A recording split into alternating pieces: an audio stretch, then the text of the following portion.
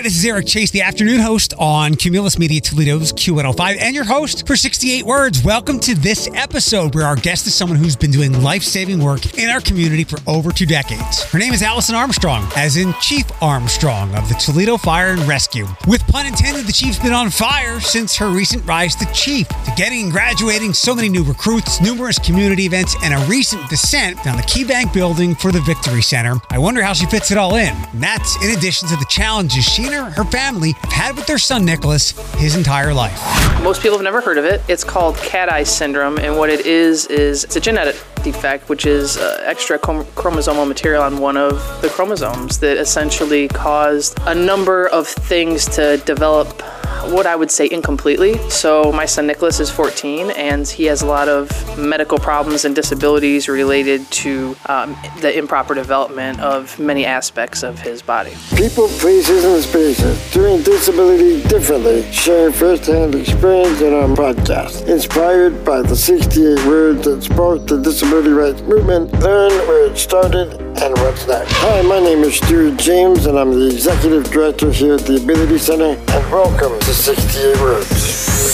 This is quite a very special episode of 68 Words because the woman's voice that you hear to close every episode, Chief Allison Armstrong, is actually today's guest. Good morning, and when we wrap up, I'm not going to play I won't stitch the credits in. I'm going to ask you to do it from memory. Oh my gosh, Eric. And now Good morning. And now you're going to leave, right? You're here today because actually there's 3 Chief Armstrongs. If anyone follows you on Twitter, they can only imagine that there's that many because there's no way you can possibly fit in all the events that you do and still do your job. You know, it's not that bad. I make time for my family, I make time for the other things that I need to do, but I do enjoy my job and I do work a lot to make sure the men and women of the Fire and Rescue Department and the citizens of Toledo are taken care of. What a perfectly political answer. How many hours a day do you sleep? I do like my sleep, so I go to bed early. I usually sleep What's early? 6 to 8 hours, like 9 o'clock. That's not too bad. At our age, that's actually kind of late. You're here because you have a son with a disability, correct? I do. And forgive me, it's not a common one if I remember, because I keep forgetting what it is when you tell me. So can you tell all of our 68 Words listeners what it is and how it impacted your life from the first day being a mom with him and so forth? I can. So most people have never heard of it. It's called cat eye syndrome, and what it is it's a genetic defect, which is extra chromosomal material on one of the chromosomes that essentially caused a number of things to develop what I would say incompletely. So my son Nicholas is 14 and he has a lot of medical problems and disabilities related to the improper development of many aspects of his body. Let's start at the very beginning. When did you find out that this was the case? Was it when he was in the womb? Yes. So we went for the 20-week ultrasound, and at that time they looked for certain things, and what they saw was they didn't see 4 chambers of the heart. So that led them to send us to a neonatologist and then a pediatric cardiologist, and the focus then was on the heart because that's all we knew. We didn't have genetic testing or anything because I figured at that point we knew there was a problem and we would figure it out when we had him. And so there was nothing that could be done ahead of time. It was something they closely monitored, and we knew when he was born that he would have to go to the NICU, and we knew that he would have to have heart surgeries. Was there any other foresight given to you about developmental disabilities at certain ages? Not at that time. So at the time that I was pregnant with him, we only knew about the heart problem. They were suspicious there could be other problems. They did offer, amnio or the genetic testing and whatnot. But like I said, there was a risk for that. And I just thought, why bother? We'll figure it out once he's born. And then once he was born, it was apparent that he had other medical problems, like was born with imperforate anus. So he didn't have an anal opening. He had ear pits. His ears were malformed. So that led them to believe that there was a genetic problem. And then he went through testing to determine what that problem was, and ultimately the diagnosis was cat eye syndrome. You had the attitude of we'll handle it. You're obviously a very strong woman. when you began to get these diagnoses and see these problems, how overwhelming was it for you? It was extremely overwhelming because, as you can imagine, he was in the hospital in the NICU. He had to have emergency surgery for the bowel issue because if you don't have an anal opening, then everything backs up into your belly and that becomes an emergency. I think we can visualize that, yes. Right, and for a newborn, I mean, it's very apparent because they're so small. And so his belly started getting distended and they said, hey, we have to take him for emergency surgery. And he was 2 days old. And they put a colostomy in. So then we're in the NICU. They start doing the genetic testing. And one of the frustrating things, and I understand it, was that the nurses would talk about it. They would say, oh, we think he has this or we think he has that. And it was just too much to process. I mean, we're sitting here with our child in the NICU, very sick, not knowing what's going on, knowing that his heart is not working correctly either, and that could kill him at any moment in time, and that he needed heart surgery, but he couldn't have heart surgery because he needed emergency bowel surgery. Right. And he's less than a week old. So we had to tune that stuff out because it's just too much to comprehend. And then you start thinking of all the what ifs, and then you start thinking, is my child going to live? And we couldn't do that. We had to make sure he was taken care of and just take things as they come and have an attitude that, we'll manage these things as we know what they are. So this was about 14 years ago, right? Yes. What was your position and role on the force at that time? So that was 2008. And in 2008, I went to paramedic school when I was pregnant with Nicholas. So if you back up, I was already a registered nurse. I was already licensed as a registered nurse in the state of Ohio. We were doing paramedic school within the Toledo Fire and Rescue Department, and we went to a 40-hour week instead of a 24-hour schedule. We would move to a 40-hour week to do that training. And so it worked out because I was pregnant, and they offered the training, and I thought, well, this is great. I can go to paramedic school and still do that while I'm pregnant. And so I finished paramedic school in May, and he was born in July. So let's jump back ahead after some of his surgeries. When did you begin to see some of the light and the clearing, and then get some clarity of what his life would be like as an infant and then a toddler? It was tough. The first 3 years was very tough. In the first 3 years, he had 3 open heart surgeries, 3 major bowel surgeries. He had a feeding tube put in. We were told that he can't hear, so we didn't know if he was deaf. He didn't hit any of the milestones that a typical child would hit. So it was tough, and we really didn't get a sense for things, the idea that things were going to be okay, probably till he was 3. Did any doctors give you any clarity at all, like where this was going, or was this so rare and they just didn't know what was going to happen to him as he got older, by the months actually? Yeah, they didn't know. This is a rare syndrome, and if you look up the list of symptoms, it's very long and diverse. And so you could have a couple of these symptoms, you could have all of them, or anything in between. And so the biggest concern for us was his heart, right? Mm-hmm. And so to me, that was the thing that was going to cause the most problems for him and or kill him. And in between that first and second heart surgery, because what they do is like a temporary shunt so that the heart can function and supply blood to the rest of the body. It's not a fix. It is a temporary measure until they can have the next surgery. So he had surgery at a week, he had surgery 6 months, and then surgery at just under 3 years. So between that 1 week and 6 months, he was at high risk for sudden cardiac death. What was care like for him when he wasn't in surgery and he was at home? It was a lot because he had a feeding tube, he had a colostomy, we had to constantly monitor his weight, his fluid. He was on Lasix, diuretic. We had to monitor his pulse ox saturations to make sure that they didn't drop to where we needed to go and find out, what's going on. Like, did the shunt close? Things like that maybe not have been readily apparent just by looking at him. He didn't sleep a lot. He cried a lot. So it was anything but typical. But we had in-home nursing care for some of that, which was a godsend. But then also my husband and I worked opposite shifts. He was a firefighter also. We work opposite 24-hour shifts so that one of us was always home with our son that could tend to any medical needs or appointments or anything he needed. Did the stress of thinking about him and whatever was going to happen to him, how heavily did that weigh on you and where you wanted to go with your career trajectory? It was hard. It was really, really hard. And there was a point where I didn't know if I should continue doing this job. Right. Because of the stress, because of the time away, the shifts that we worked, and where I wondered if I should just leave and go to like a normal job or schedule in order to take care of my son. When he got to 3 years old, seems like there was some, that was the light at the end of the tunnel.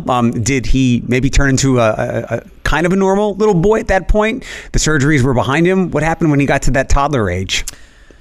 Yeah, so he didn't eat also. So back up, he had a feeding tube, so he never really drank a bottle. He couldn't drink a bottle. It's a common problem with kids with heart problems that end up in the hospital like that. And they warned us that would probably be an issue, but I didn't want to believe it. I figured, how hard is it? You know, you figure it out.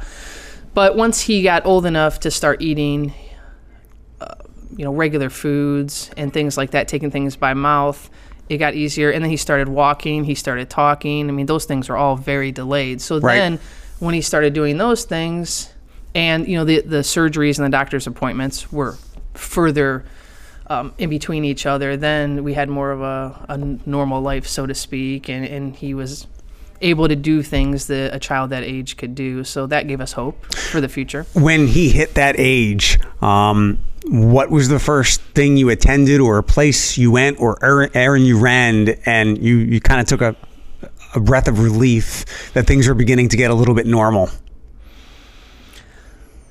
I don't remember a specific thing, but if we back up a little bit, we started taking him on vacation at 6 months, 9 months old, because my feeling was we don't know what the future holds, and none of us do on a good day, let alone somebody with those types of medical problems. And so we started doing those things at a young age and just trying to enjoy time together and do things as a family. And so, we've done that his whole life. And those are the type of things that we do to have normal lives, right? And to spend time with each other and things like that, instead of, wondering about the what ifs and sitting home. Waiting for something bad to happen. Right, exactly. Yeah. Exactly. Because your motto is, and I think you've said it 3 times now, we'll figure it out. Figure it out. And I'm much the same way as well. That's why we get along. So he turns into a little boy. He gets past toddler. He's 5, 6, 7, 8, 9 years old. What's life like with him then? Are most of the serious health concerns behind him? No. I mean, so if your heart doesn't work properly, it will continue to not work properly in most cases. So what he has is hypoplastic right heart syndrome, which means the right side of the heart did not develop, therefore it does not work. And so the surgeries they did were to essentially bypass that side of the heart. But those surgeries have other side effects, and so they cause other problems, and the heart still goes into failure. So it's hard for him to run around. So he could not run a marathon, right? Because his perfusion is not such that he would be able to do something like that. But he did play hockey for a little while. He can play basketball and things like that. He'll have to take breaks. But the other issue that was difficult is hearing loss. So he had moderate to severe hearing loss in both ears. And so going through that process of trying to get fitted for hearing aids, hearing tests, and trying to navigate that while you're having major heart surgeries and ICU stays and all this other stuff, it kind of took a backseat. So it took us a little while to get hearing aids for him, and so that delayed his speech and caused some other problems. And then at school, having to navigate the IEP process and making sure that the school is taking care of the things that he needs from a therapy standpoint, from an equipment and communication standpoint. That was a lot of work and things that most people don't have to navigate. So going through that was, we learned a lot. How about him just being a kid with those developmental delays and issues and challenges? What was it like for him to just socialize with other kids? Was there teasing? Was there bullying that he had to deal with? There is. We would be out sometimes and people would make comments or other kids would say things, and that was hard. At the time, my son didn't know any different, so I don't think he picked up on it. But it bugged you. My husband and I, it bothered us, and we noticed. But no, I think at that point he did the things that he wanted to do, and we never held him back from anything. We encouraged him to be a kid, have friends, go play, And he was able to do most of that. Was there ever a point as he got older where he did feel different or singled out? He's never mentioned anything, no. Good. So what's life like now for Nicholas at 14 years old? Nicholas is in 8th grade, and he has a couple friends that he's very close with, that they hang out with. He does the things that a typical 14-year-old does, go to football games or ride his bike to his friend's house and things like that. So the hearing aid thing is a challenge, right? He doesn't want to wear hearing aids because he doesn't have to. He thinks he can hear fine. So, you would say otherwise, like clean your room, do your chores. Yeah, or when we're watching TV and he's like, turn it up. I said, I thought you could hear it. But he does, he gets by. And so... How has, maybe before you became a mom to Nicholas, how has your perspective drastically changed from a parent who might not have these challenges to one that went through all of them? You know, it did a lot of things for me, both personally and professionally. It made me realize that I was probably focusing on the wrong things in life, right? And so to that extent, it made me appreciate the things that we have. It made me appreciate time with my family. It made me the person I am today that's like, you know what, I'll figure it out. Right. I don't sweat the small stuff. I don't get upset about, I'll say the small stuff. And I take the attitude that we'll take things as they come and we'll figure it out. Professionally speaking, how did being his mom and going through all of this make you better at what you do? It made me more empathetic to people that are dealing with either things like this or anything, because at the end of the day, we don't know what people are dealing with in their lives. And so at work, if somebody calls 911 and we show up, you know, we need to assess the problem. We need to provide care for that person, but we need to do it with also being empathetic to their situation, realizing their situation is not our situation. Mm-hmm. So it made me a better healthcare provider, better firefighter, better mom. Have you been on many calls in your career where you have needed to tend to somebody with a disability? And what is that experience like? And what's that experience like now for current firefighters who might answer those calls? Yeah, the answer is yes. We go on a lot of EMS calls, fire calls, other types of calls, and we interact with all facets of the public. And so, you know, some of those populations are more vulnerable, mm-hmm. and sometimes people with disabilities fall in that category. And so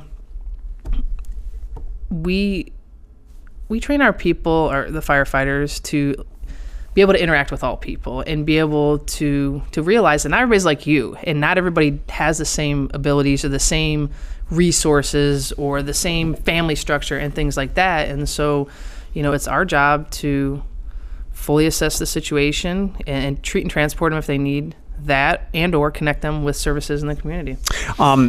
Had you been on enough calls with people who had some type of disability where you might have seen a common thread and you were able to offer some advice? And I'll use the example of, and it's actually good timing because I think you guys are giving out free fire alarms and smoke alarms and how vital they are and how many problems those could solve. We talked about that before.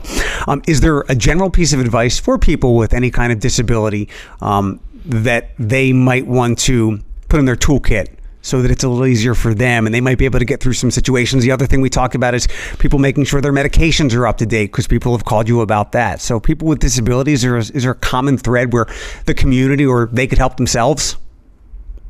Is that a hard question? That is such a broad and multifaceted question. I don't know where to go with it. If the answer is no, that's totally fine, because everyone is an individual and everyone has their own challenges. But that's why I wanted to ask the question. If there's no answer, there's no answer. I wouldn't say that there's no answer. I just don't know which answer to provide you. So sure enough. So for us, there's a couple of things that come to mind. So if you're going to call 911 or interact with the 911 system, then, you know, for us, what we need people to do is just, you know, be straightforward and give us, you know, the information about their health or their disability that may affect the care that we're providing at that time. So there's that. And then the other part of it is, you're talking about smoke alarms.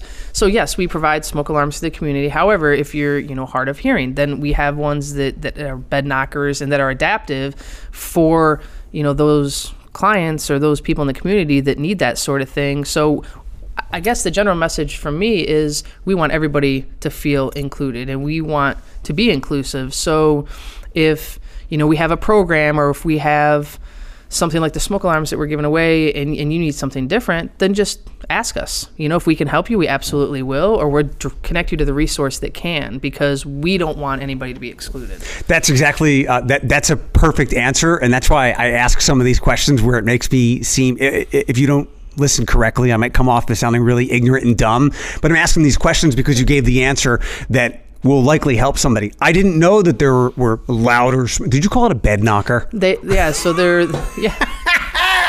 So it mounts to the bed to shake it, right? In order to alert somebody that is deaf or hard of hearing. Right. There's strobes. There's different devices out there. And just because we offer one, there are other ones for those populations.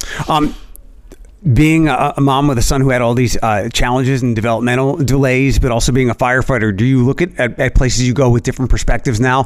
One is the fire chief thinking, well, that's not very safe, but also that's not very accessible either.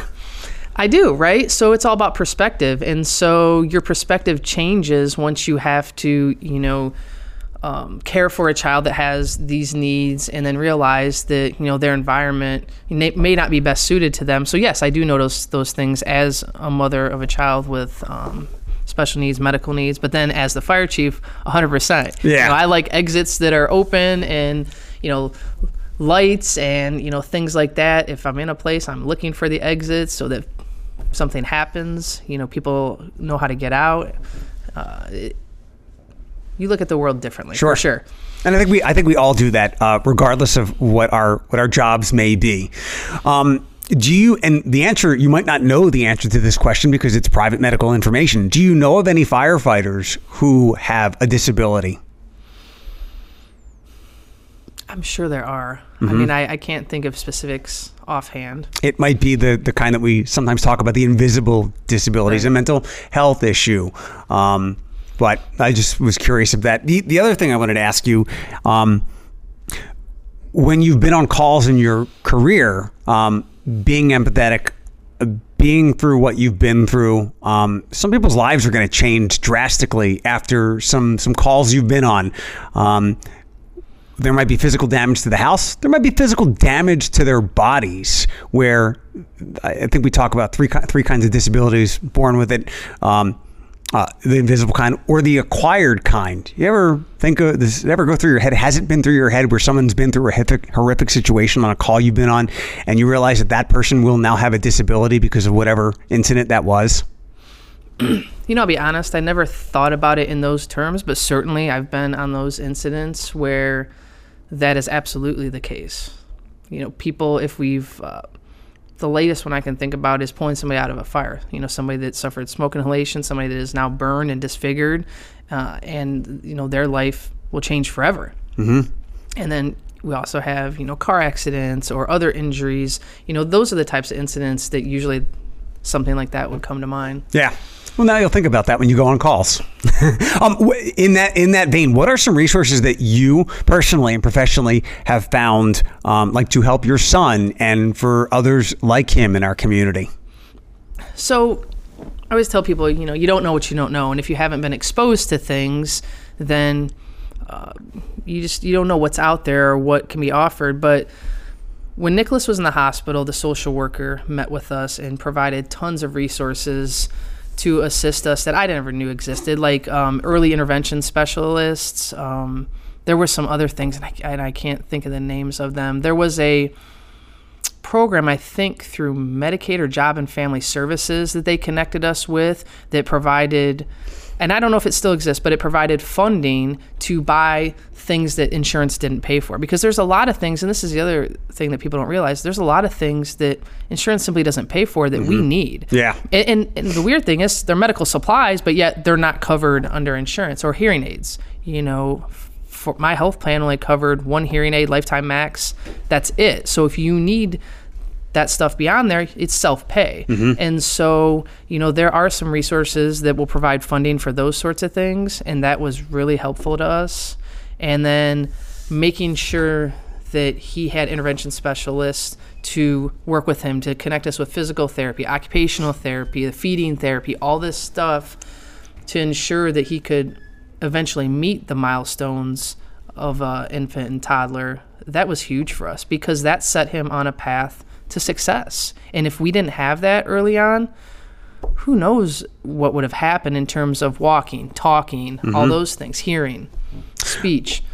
Let's switch gears a little bit, and thanks for talking about so much of that in your son and your family life. Let's run down as we wrap up here in a couple of minutes.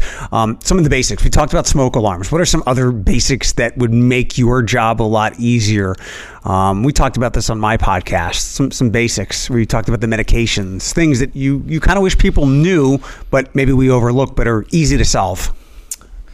So the majority of the incidents that we respond to are EMS in nature, and it varies anywhere between 80 and 90%. You know, we're a fire and rescue department, but we provide EMS, and that is the bulk of what we do. So from an EMS standpoint, or even a fire standpoint, having, you know, your address on your house so that we can find it, you know, lights, that type of thing. And then with the medications, everybody needs to have a medication list. And if you're not feeling well and EMS shows up, instead of you trying to remember which medications you're on, if you have a list, you can just hand us and have copies of it so we can take it with us. That's really important because when we're assessing you and treating you, we need that information to make a full assessment. So that's important from a fire standpoint. The smoke alarms, making sure that they're working, making sure that when you're cooking, you know, you do it safely. Don't leave hot oil unattended. Don't put water on hot oil. It'll splatter and cause either a fire or cause burns, things like that. Smoking. So we've seen a lot of incidents this year where fires were caused because of discarded smoking materials. And in several instances, they were fatalities. People were killed. Yeah. Smoking with oxygen on, that's been a huge problem. Can't smoke with oxygen on. It is a flammable gas. Right. So things like that. And then, you know, reducing clutter in your house when we talk about the elderly population or, you know, people with disabilities or, you know, visual loss, things like that, making sure that it's not cluttered so you don't fall. You know, handrails on steps. We don't want to see falls and those types of injuries, especially in the elderly population. So those are things you can easily fix to ensure that people stay safe. What's been you've been chief now 6, 7, 8 months? Or you forgot? Did we both forget? A little over 8 months. What's been your favorite thing so far, other than going over the edge? That was fun. I really like interacting with people. I like interacting with the community. I like being in this position to affect change, right? And to actually, you know, see the change move forward and propel the organization forward. I just think it's a good fit. What's been a small challenge, because it's hard to achieve goals in such a short period of time. Is there a small goal or maybe even a big one that you've checked off the list so far? So, I mean, the hiring, I hired 70 people since I've become chief. We're starting the hire process for the next class. We've been able to purchase much needed equipment like cardiac monitors, a ladder truck. We're purchasing air apparatus now, so the self-contained breathing apparatus that we use. So one of the biggest, I don't want to say struggles, but the thing that's going to take a lot of time and energy is coming up with a sustainable replacement plan for our fire stations. So we're actively working on that, but that's something that, you know, will take funding, it'll take time, and I'm confident we can get there. We just don't have a long-term plan for that right now. Are there ideas out there? Like, is there a firehouse of the future that has been floated in some Elon Musk kind of fantasy world? You know what? That is a great question, Eric, and I'm happy to answer what we are looking at doing. So I don't know if you know, the city of Toledo had that water emergency, right? And out of that came a study, and they have to build water towers. So I believe they're looking at 3 water towers, and the first one is going to go in South Toledo, and we are actually looking at the feasibility of putting a fire station in the base of the water tower, because otherwise it's kind of wasted space. They're building it anyways. It's in a good location. And so we are pursuing that right now as a means to build a new station within that water tower and do it more cost effective. Sure. All right. Some of the fun things, even though you brought up the firehouse, and I asked you this before and you politically dodged it, but you've been on the job longer now, and somebody's always got to come in last. Right. Even if the last place team is good, somebody's still got to miss the playoffs. What's your favorite firehouse? I will finally answer your question. Thank you. It is Fire Station 17 on Central near Jeep Parkway. Okay. And I say that because that is the station that I was captain of for 5.5 years.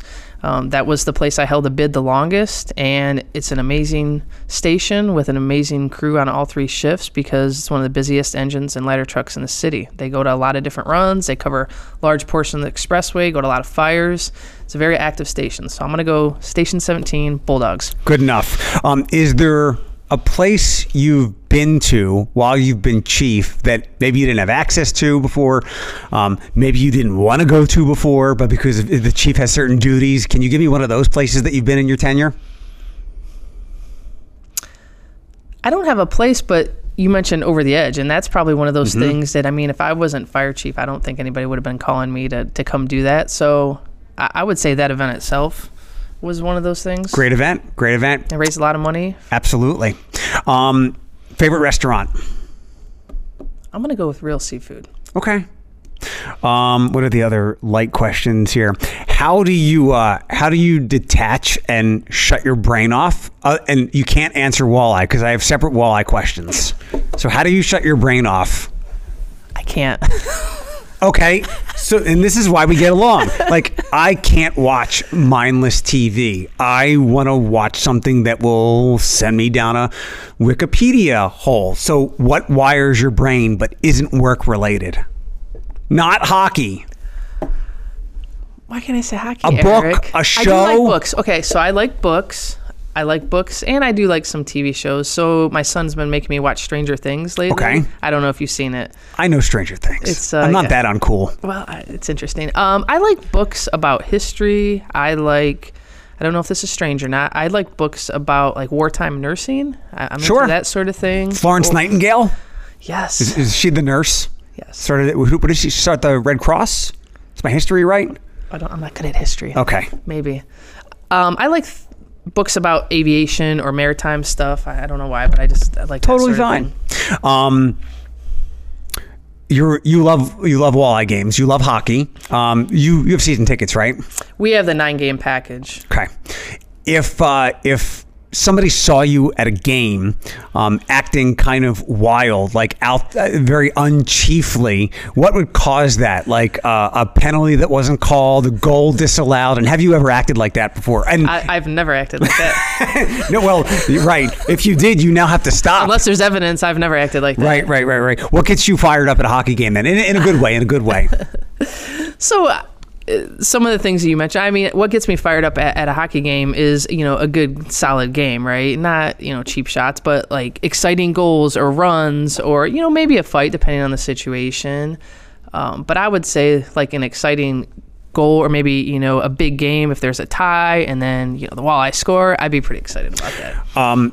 There was another Kelly Cup run last year. They've gotten so close in like the last 5 years, several different times, and it coincided with like you knocking the first couple of months out of your chiefship.